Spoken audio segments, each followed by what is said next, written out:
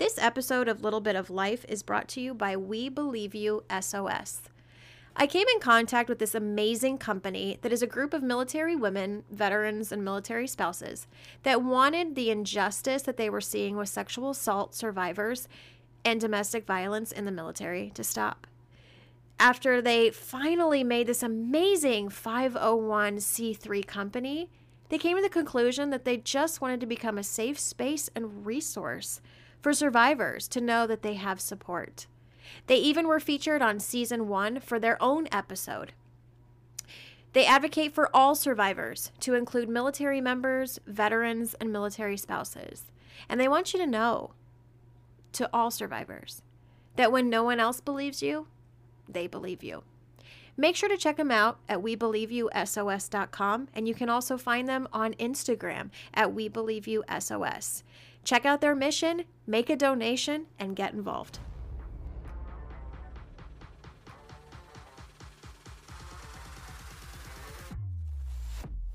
Welcome to Little Bit of Life podcast with your host, Tabitha, better known as Little. A lot of you may know her from social media, but little is shown off the apps. Dedicated to having the real, raw, and occasional chats about what we seem to think, but don't say.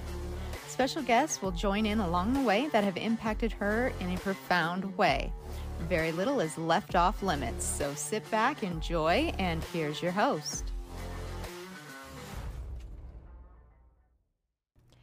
Welcome to Little Bit of Life. I'm your host, Tabitha, better known as Little on social media. Today I have a very special guest that is joining me. Her name is Rachel, and she is a veteran, and after serving over 13 wonderful years in working for various departments of defense military agencies alongside military members, she had a stellar performance and career with many accolades. Great gig, right? Wrong. She was sexually assaulted in the early summer of 2001 and was learning not only how to distract herself and prevent herself from this ever happening to her again and going through the trauma. But on August 11th of 2021, she was sexually assaulted for the second time. This time at work by her supervisor in what they call a non-consensual sexual contact. It was a scandal, and it still is. She's in litigation right now.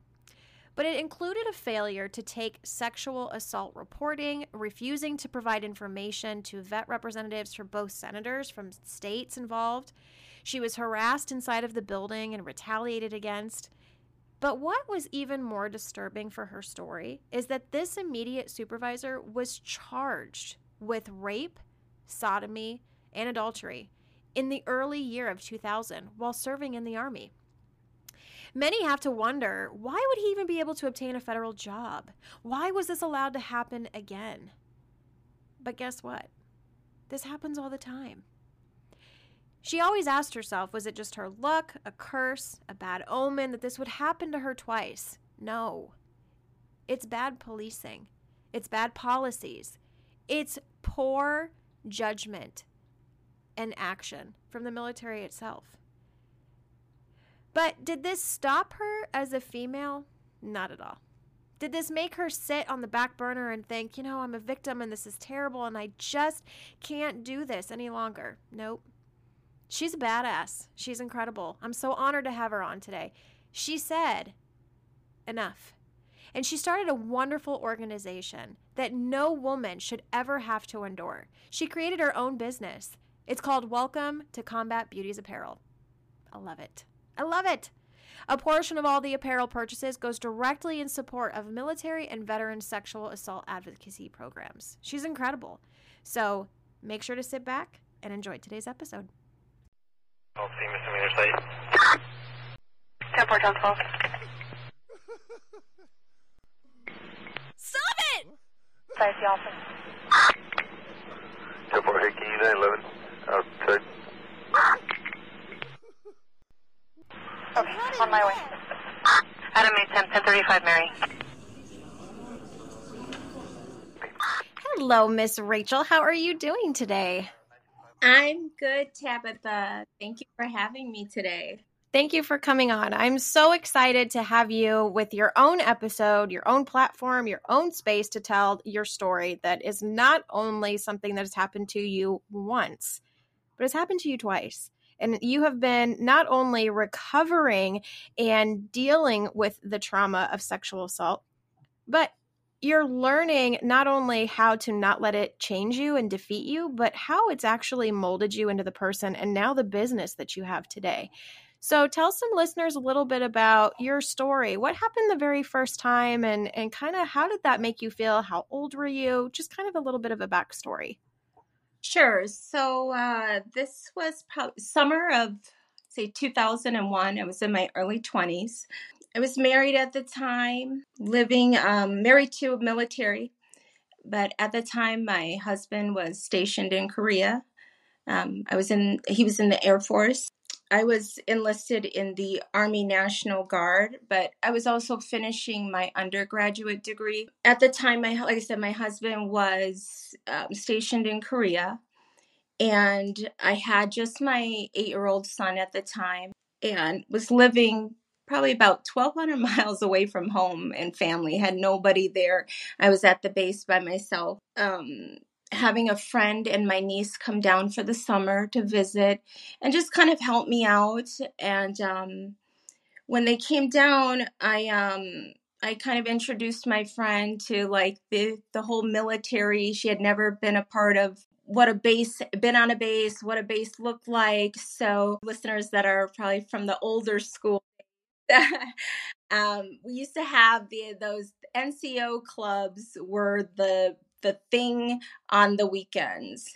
And one of these nights I had taken her out to the NCO club. And at that time she had met a gentleman there, and they actually ended up living in our apartment complex that we lived in, and she ended up dating him. And so we would go there regularly on the weekends. My friend's boyfriend's roommate tended to tag along with her boyfriend at the NCO club as well. One of these evenings we were out, and I had a little bit too much to drink. I made it home. Me and my girlfriend made it home.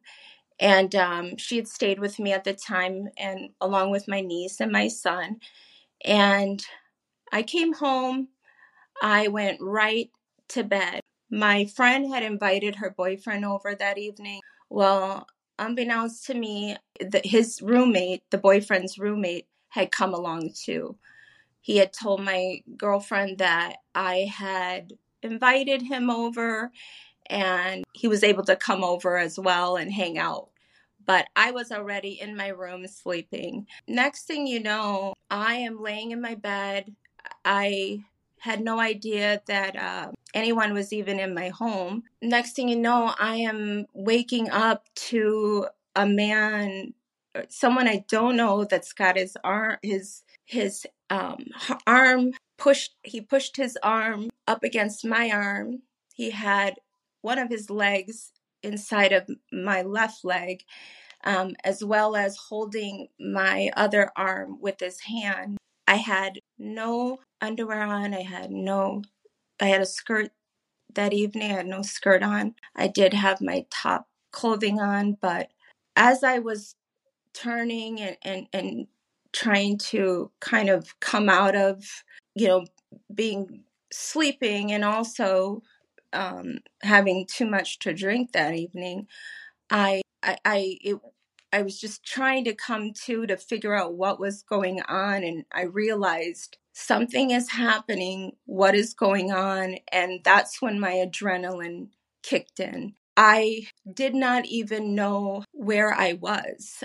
What I realized I was in my bedroom is because where I lay in my bed, through the blind, I could see one of the street lights, and I realized, no, I am at home. I'm not anywhere but in my home. So I was piecing this information together as, again, your adrenaline starts kicking in, like, what is going on? I don't know who he is on top of me, but I now am realizing that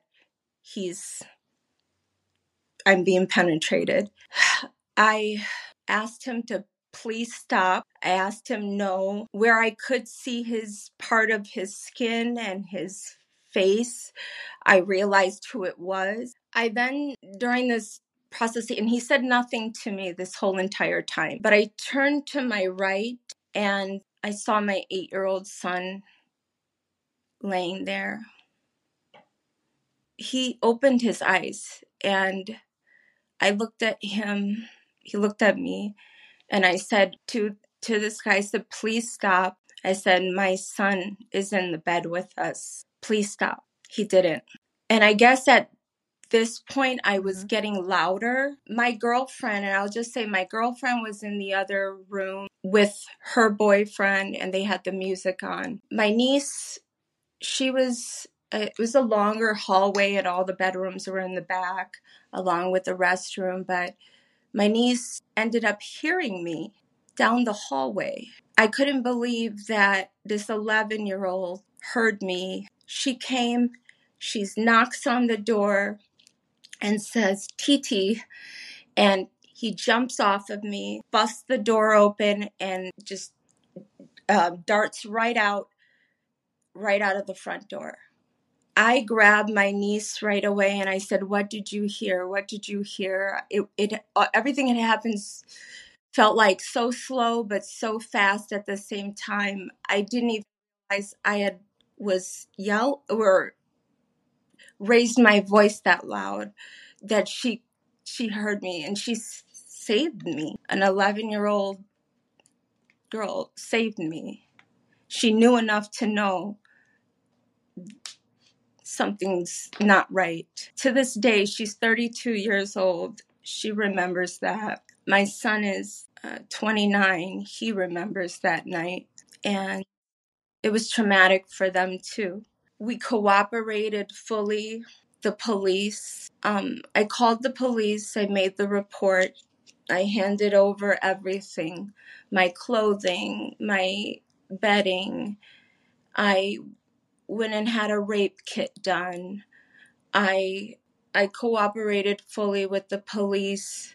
When they went to arrest him, because if you recall, he lived in the same apartment complex. By the time they went and arrested him, it was probably 5 a.m. He was showering at 5 a.m. They actually had a towel he had a towel on with his hands behind his back. When the police found out about it, my address was in the news or in the newspaper. I had no privacy to what had occurred. So the local newspaper put down that there was a rape at my address. At the time, because it happened off base, they allowed the local police, the Air Force said, go ahead and handle it. The local police took it, and even after I had gone through the rape, the rape kit, and when the police came to my house and they took everything, and it scared the kids, it scared me. I'd never been through this before, and what was going to happen. They even found, I don't want to be graphic, but I want to just explain how this played out, but they found the used condom outside of my apartment door. I just remember saying, well, thank God he used a condom, as I had no idea that, and the police officer said they found it. That must be his. And it was his. Where it got really traumatic, if that wasn't traumatic enough, was we spent the entire day at the police station. I began being questioned over and over, and it became, were you drinking? How much did you have to drink? How did you get home? And almost as if, and this is 2001, so you got to remember, I guess MST was not a word, and the victims were really being looked at, but like, what did you do to provoke this situation? It was, well, you were driving home drunk, you were driving on base drunk, and yes, I was, and a lot of people did at the time. You could drive on base drunk. Back then, they kind of, the SPs just kind of let you go. They let you go through. I know it's, today that's not something they do. But I was looked at under a microscope of my behavior. And, well, why was I there? I'm a married woman. I began to even believe a lot of that myself. Through that, the guy said, well, that wasn't me. I wasn't there. So as the story began to unfold, he said, no, that wasn't me. I wasn't there. And they said, well, we found the condom. He said, well, she invited me there. And then it became, this was a ploy to bring my husband home from Korea. That probably hit me the hardest because it began to become an interrogation of, they were protecting, again, him rather than me. I don't know that at the time they knew I was in the military as well. I was a part of a National Guard unit where you don't drill you're not active duty. You're only part of a weekender, or, once a month or 1 weekend a month, 2 weeks a year. At that time, they don't get involved. They didn't have those. You had your training, but they weren't as involved. And if something like that happened, that was left for the local police. It was nothing that they even would want to know about. So even to hand it over that way, the police kind of made that choice to say, no, we'll take, they make that choice for you. Whereas the victim, you don't get to do that. I was actually treated like a dependent instead of a member. It just really played out very differently. And I was interviewed by OSI. I just remember feeling like I've said everything I've had to say. I've told everything. And I just remember them protecting him.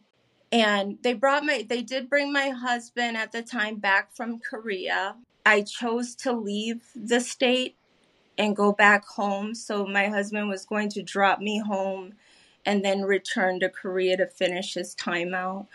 But I had such a hard time. I chose the civilian side to go home and seek therapy through the civilian side, then just kind of cut ties. The military side, once I left that state, cut ties with them and be done. My husband and I ended up fighting. We had to fight through our congressman, where he said, I'm not leaving my wife. I'm not leaving her this way. I can't go back and finish, because they told him, if you don't come back, you're AWOL. And I, at that time, I just chose to leave. I felt like I did everything I could. I said everything, but yet this became about me. And so what do you do in that instance? I just said, I need to go. I did hear that he went in front of a grand jury and was indicted. But by then, at that time, I just wanted to be put completely behind me. I was just devastated. The trauma I had put my son through, I felt like, even my niece and myself as well, it was just easier to just walk away. When we hear stories and scenarios from victims, and when we use the word victim, so many people think, oh, well, why didn't you stop it? Why didn't you fight it off? Why didn't you yell? Why didn't you do? And for those that have never been in a SA scenario, and you've never been in those shoes, when we talk about a victim, the definition of a victim is a person that is harmed, injured, or killed as a result of a crime, accident, or other event or action. When you're in that moment, and it's a man over a woman, because that's what we're dealing with. When you are a female and you have a man that is overpowering you with strength and size, and until you're in that moment and you're in those shoes, that moment and that episode is a state of shock. And we hear so many stories of these women that are coming out and stating, I had a lot to drink. It happens. How many listeners right now that are sitting there, can you sit there and say, in my 20s, in my 30s, in my 40s, in my 50s, you've never had a moment where you've had an enjoyable time? You've been at a concert, you've been at a bar, you've been out with friends, you've been at a happy hour with your girlfriends, There is not one individual that can sit here and state that there has not been that one time that maybe you had a little too much to drink. Does that make you not a victim? No. Does that make your story not accepted, not heard, not listened to, not supported? And I think especially when we discuss the military, and that's all branches. It's like with her scenario, it's not just active military, it's National Guard, it's everyone that puts on a uniform. Drinking is normal. In the military, it's normal. It doesn't make you a superhero that's untouchable. You're a human being underneath the uniform. Your heart beats the same, your mind thinks the same.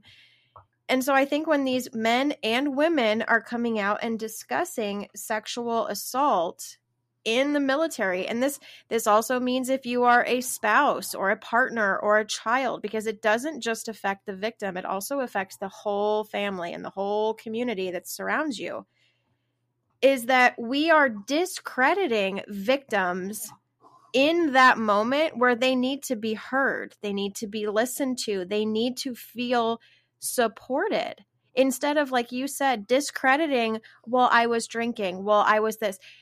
You're a human being and you had a great experience in that evening, in that moment, and you made a choice. But just because you had too much to drink, it's not an invitation for inappropriate advances to be made acceptable. Absolutely. I wish I could go back and tell my 20-something-year-old self that, because it was very hard for me to forgive myself when the police officers are telling you and the agents are telling you, well, why didn't you stop drinking? Well, you were drinking and driving on base? Yes, at the NCO club. Why didn't somebody stop me? Why was it, So there's so much that goes into that, but like I said, I wish I would have not blamed myself for so long. And, back then I had a lot of people blaming me. Mm-hmm. I had a lot of people, and I don't want to say blaming me, but questioning me, questioning my actions. And all I could say is, look, I went home, the safest place you can be, in your home, in my bed. I didn't even change my clothes. I went to bed in the same clothes I went out in. That's pretty inebriated. To wake up with somebody that has you pinned up, and then you turn over and realize that your son has snuck in the bed as well. And the most horrible experience and gut-wrenching thing to deal with. Mm-hmm. So I am so glad that I was strong enough to stick through the therapy and stick through with the changes, because again, it didn't really come to the light. And I don't know if anybody remembers the Air Force videos that they did have back in the day. They had one with a woman with the it was the red dress, but they're so far off the situations, the things that happen. They weren't prepared then, and they're still not prepared today. I think today being with what just happened to me a year ago. So if we fast forward 2021, I'm out of the military. I'm now a federal civilian employee. I'm at my job, and my supervisor, my immediate supervisor, from day one, inappropriate comments. And I will say that, after being collectively 20 years between in the military and my federal service, you begin to know how to respond to these comments and things. You just have to deal with it. That's what I learned to do. Or you pretend that you didn't hear it. That's another one that I would use, is I just pretend I didn't hear it. Well, this individual just did not let up. From day one, one of the first things he said was, just so you know, I'm not going to hit on you. Okay, I hope not. Okay.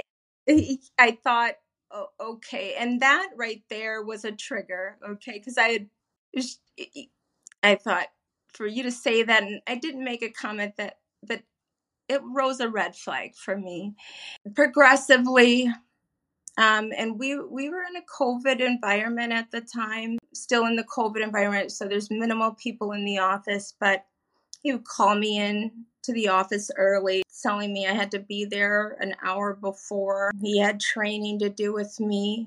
He was very good at the grooming. Initially, things that I would normally pick up, I didn't catch, and kind of sharing, giving me insider information, which I thought was helping me in my career. You know, those I'm going to give you this information and just keep it between you and I. But, you know, I thought, oh, this may be helping me. But in reality, it was the grooming. When the advances became more obvious, I had to turn him down and give him more pushback. He became more aggressive. And without saying too much, because I'm still in the legal process of it, he could not take no for an answer.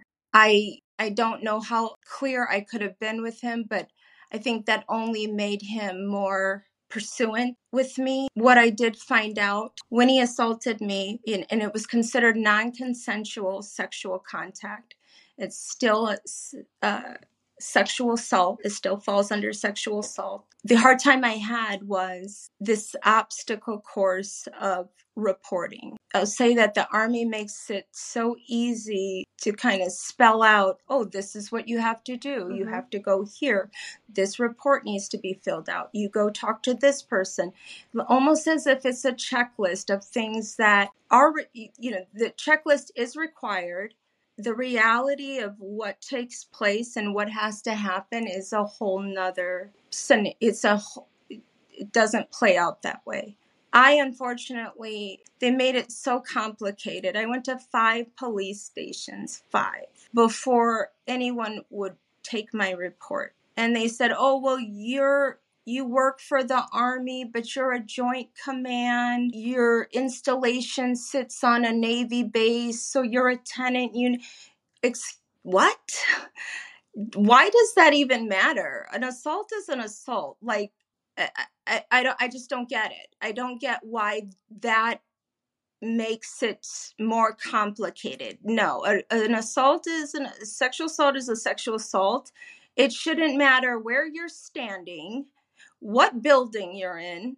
It should be treated as such.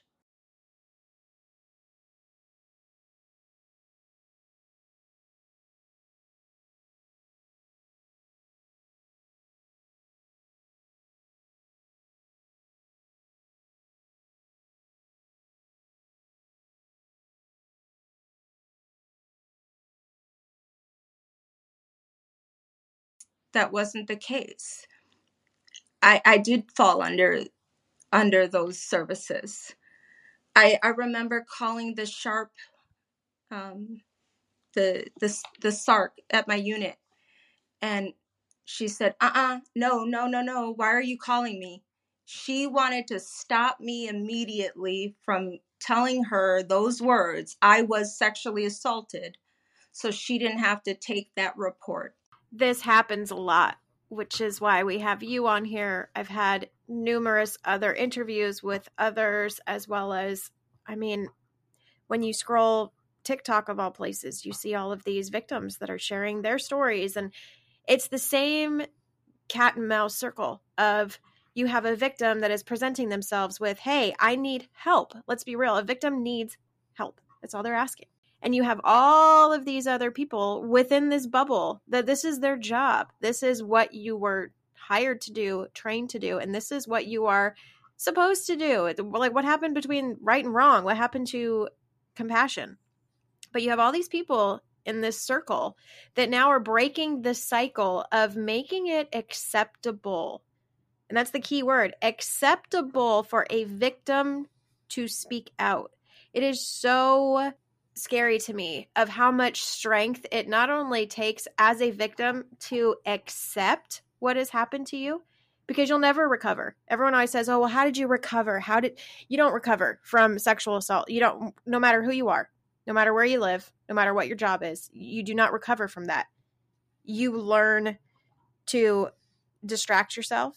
You learn prevention tactics so that you have this fear of this will never happen to me again. You're always on high alert of going back in that moment. And every time somebody makes an advance of you, whether it can be just what they think is a joke, that's like always the key word now. I mean, we're sitting here 20 years later for you, and it's not changed. That's the key that we need to get across. Like, and I'm not just saying that this happens just with men, but I would say, and everyone's entitled to their opinion, but I think it is more of a trend, if that's the word we can safely use here, of, oh, well, I said this as a joke. I was joking. I get this all the time of derogatory, disgusting, not welcomed comments that when you have gone through a sexual assault situation in your life, this is a red flag, this is an alert, this is a trigger. And as the victim, you're always going to be a victim. So you're on this defense of, I'm not allowing this to happen again.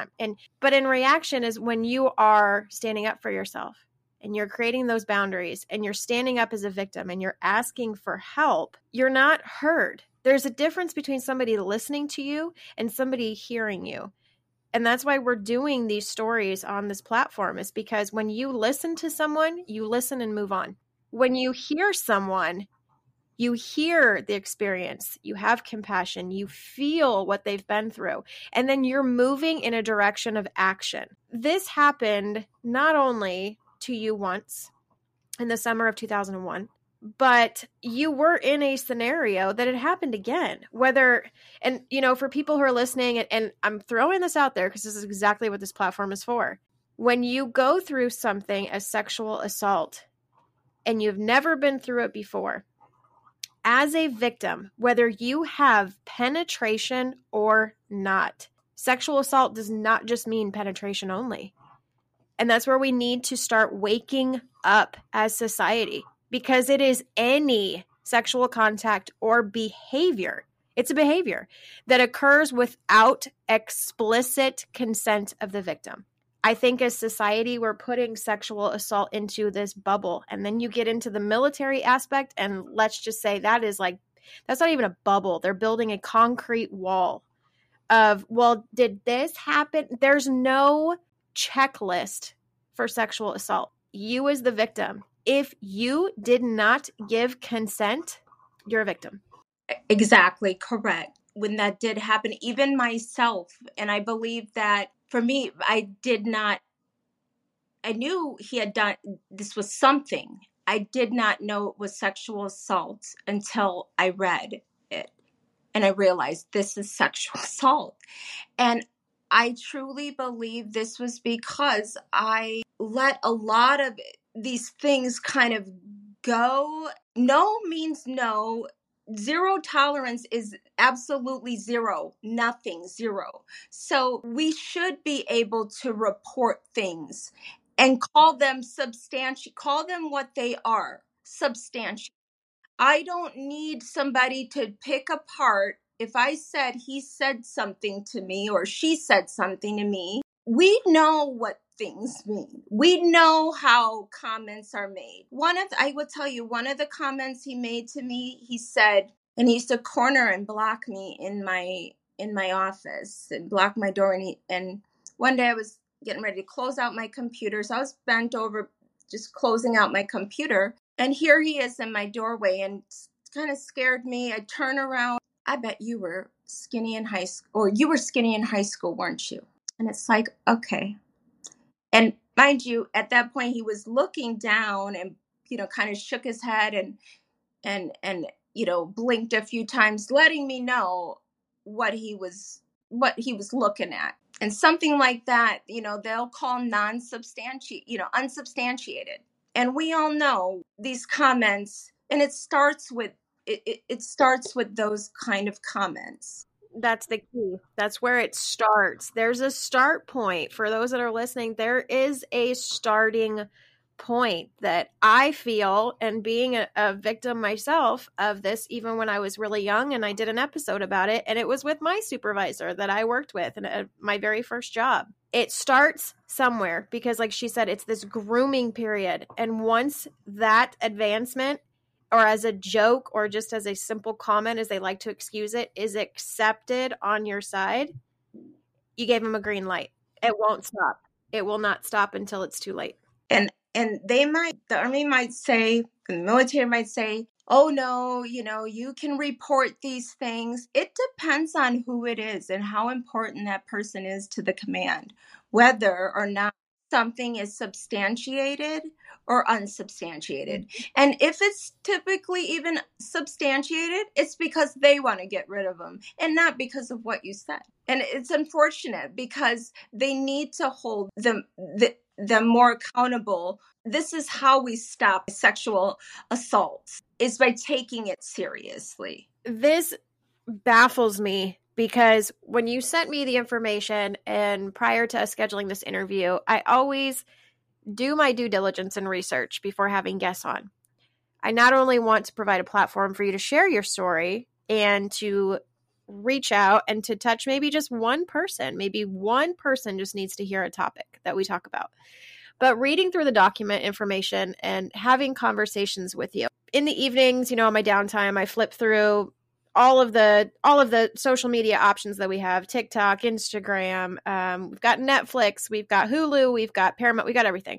And when you go to the true crime section, we see all this stuff right now that's coming out of rapists and sexual assault and domestic violence. And, this victim lost their life and this victim had to go through this, but it always ends so tragically. But you never hear anything in regards to the military. Like, that just amazes me because this is where all of the in and out, cat and mouse, secretive, quiet, don't talk about it. Even if you're a victim, don't talk about it. Like, how dare you not only have this happen to you, like you have control, to just don't talk about it. And in the civilian world, when this happens, and if you have a family member that is raped or that is sexually assaulted, they go to jail. We don't want them near anybody.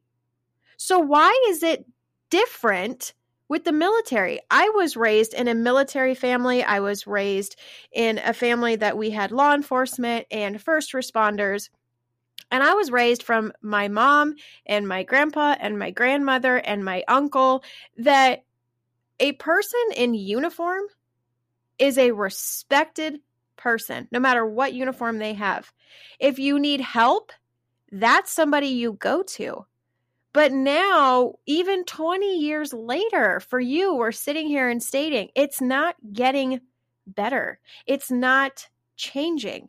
So I think my main concern now is, are we going backwards as to what we're accepting as behavior because you're in a uniform, because you're a man with all of these people that are underneath you and you're a supervisor? Are we really going backwards in accepting this behavior as, well, it's just part of life, deal with it? That's how it's coming across to me, which, where does that place victims in this to have control, not only of what they allow and say no to and boundaries, but where does this allow victims to have a place to report when something does happen? Because if you're not going to stop the behavior at the very start, where does that lead the rest? I mean, it's going to affect everybody. So if you're not going to go at the root of the problem, which in this situation is this individual still living their life and getting better and better at this just disgusting form of behavior. But what happens? What happens to all the victims and why? It's preventable. Absolutely. Absolutely. And interestingly, those that have the ability, right, to remove, I will tell you, the victims get retaliated against and they're pushed out, which was what happened to me. And I've had a great career. I had a great career in the military. I had a great career in my federal service. Never anything terrible. Nothing.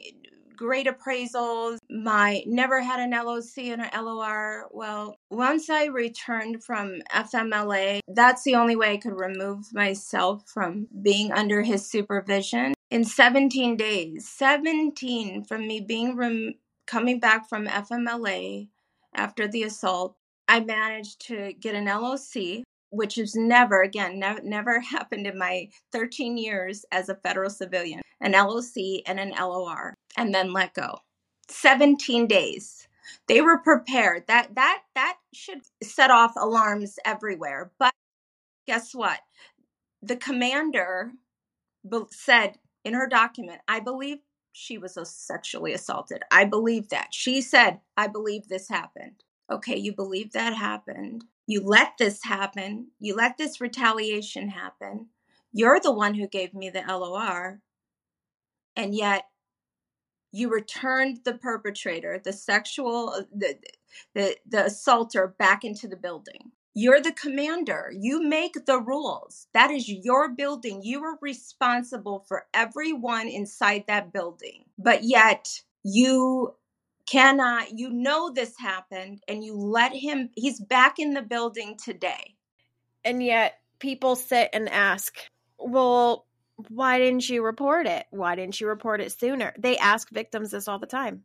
I mean, it's amazing to me because we have this huge outpouring of men and women that are coming forward, and it's this movement. And I talk to a lot of people that have podcasts that deal just strictly with military and sexual assault. And I work with amazing companies that support victims and are there for them and believe them. And that's crucial. And we have this uprise right now of people that are strong and they've had enough. And I think that that's where we're at now. Of victims have had enough, because this happens more than you know for these listeners that are hearing this episode. Retaliation is nothing new. Getting in so-called trouble because you had a voice and you spoke out because you had enough. It is not something that happens just a couple of times. It's all the way across the board in the military. It is, you are punished for what happened to you. Yes. They will stretch they will take something, flip it completely around, and everybody else around them also knows what they're doing, but nobody wants to address it. And I'm sorry, being a bystander and watching this happen, whether you're a SARC, a victim advocate, EEO, some people have to stand up. It cannot be tolerated. To talk about these topics is something that I'm passionate about because I want to bring awareness. And so many listeners have provided feedback from season 1 episodes, whether it was in regards to sexual assault, domestic violence stories, and also the flip side, because there is that flip side of wrongfully convicted, wrongfully, accused in the military, because that is part of the JAG office as well. They have an agenda. They have that money that they need to make, and they have those numbers that they need to be meeting as well. Getting the feedback from listeners in regards to military topics, because when I first started season 1, I have a really great support system and a community around me with military members, both active and retired. And it was interesting to me because when I asked the opinions first before doing these types of topics with the veteran community, the immediate response, there was no thought process in the response back to me. It was just quick. Don't do it. Don't do these topics. Don't touch them. Don't talk about them. Just let it go. And when I got that response back, I was terrified because automatically, I'm speaking to my friends and my family and legal of, okay, is there anything that I need to tiptoe around or, walk on eggshells or that I can't talk about? And the immediate response back I got was, no, you can talk about this. Obviously no names and no descriptive details or anything. But when I sat and realized the fear behind talking about this, it terrifies me because that is why victims are not getting anywhere. That is why these companies are not getting anywhere, because it's this fear of the shutdown. It's the fear of all of these obstacles that they put in front of you. And it's this fear of, and I hear this all the time, I'm going up against the military. I'm going up against something and someone that is stronger than me, more powerful than me, financially more stable, with all of these avenues and options that I don't have, and they're going to drain everything that I have out of me. And the the cycle and the circle always comes back to, why am I going to do this? Because I'm not going to win anyway. That's always what this topic comes around to. And having you on and hearing 20 years has passed. For a listener right now, sit and think, what has happened to you in 20 years? The good, the bad, the ugly, like those moments that were just incredible, those hard moments that you couldn't get through. 20 years. And to still sit here and be able to say that it's not only not changing, but it's getting worse. That terrifies me. Because where are we going to be in 20 years from now with victims? Are they going to not even be able to make it to the point? I mean, you go on Google and you can type in military member, military veteran, woman, man killed by this person, this supervisor, their ex-husband, a boyfriend. But why does it take that level of tragedy to get somebody's attention? Why does it take these servicemen and women being just violated, even just with privacy? I mean, when you're a sexual assault victim and you have to go through a rape kit, that is the most violating thing that anyone can ever experience. And then for you, you had not only your privacy violated, but you were placed in the media of all places of, hey, here's the address and this happened. Is that going to make you want to come forward and feel strong and feel, oh yeah, I'm going to fight for myself?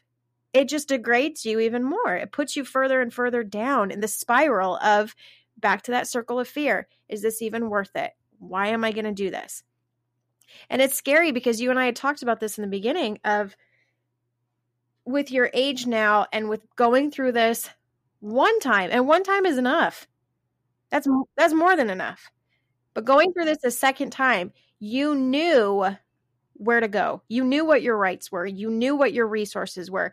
You didn't have to go through that investigative stage of like, okay, well, if I go to this office, will they help me? Or if I contact this number and go through 500 million phone prompts and get nowhere, what's next? Where do I go? So with this happening to servicemen and women early in the game, newbies that are coming out of boot camp and they're on base and they just think, well, this is just part of what you signed up for. How scary is that? They don't even know where to go or what to do. Yes. And as I mentioned, I knew what to do. I knew people too that had some kind of power, right, to assist me. And they took me all over the mulberry bush and up and around, just in circles. And when I tell you that is the stance, that is to deter you, to make it the most difficult process possible. Well, thank you for coming on and being a guest. You're amazing. You're a rock star. I just, if you guys have not checked her out, her company is going to be also in the bio as well. It's Combat Beauties Apparel, and I'm just in awe that not only have you gone through what you've gone through, and you're just a badass. Let's just call it what it is. You are. You've been through some traumatic moments that I don't know anyone who could come out of it. But you turned what happened to you into a passion to help other people, and you've turned it into something that gives you a purpose, and that you're standing up and saying, no, that's enough. And you're not only standing up for yourself, but now you're standing up for so many. And I think what you're doing is beautiful. Absolutely. And I wouldn't want to be anywhere else, but doing this for those that are out there, because I want this to stop.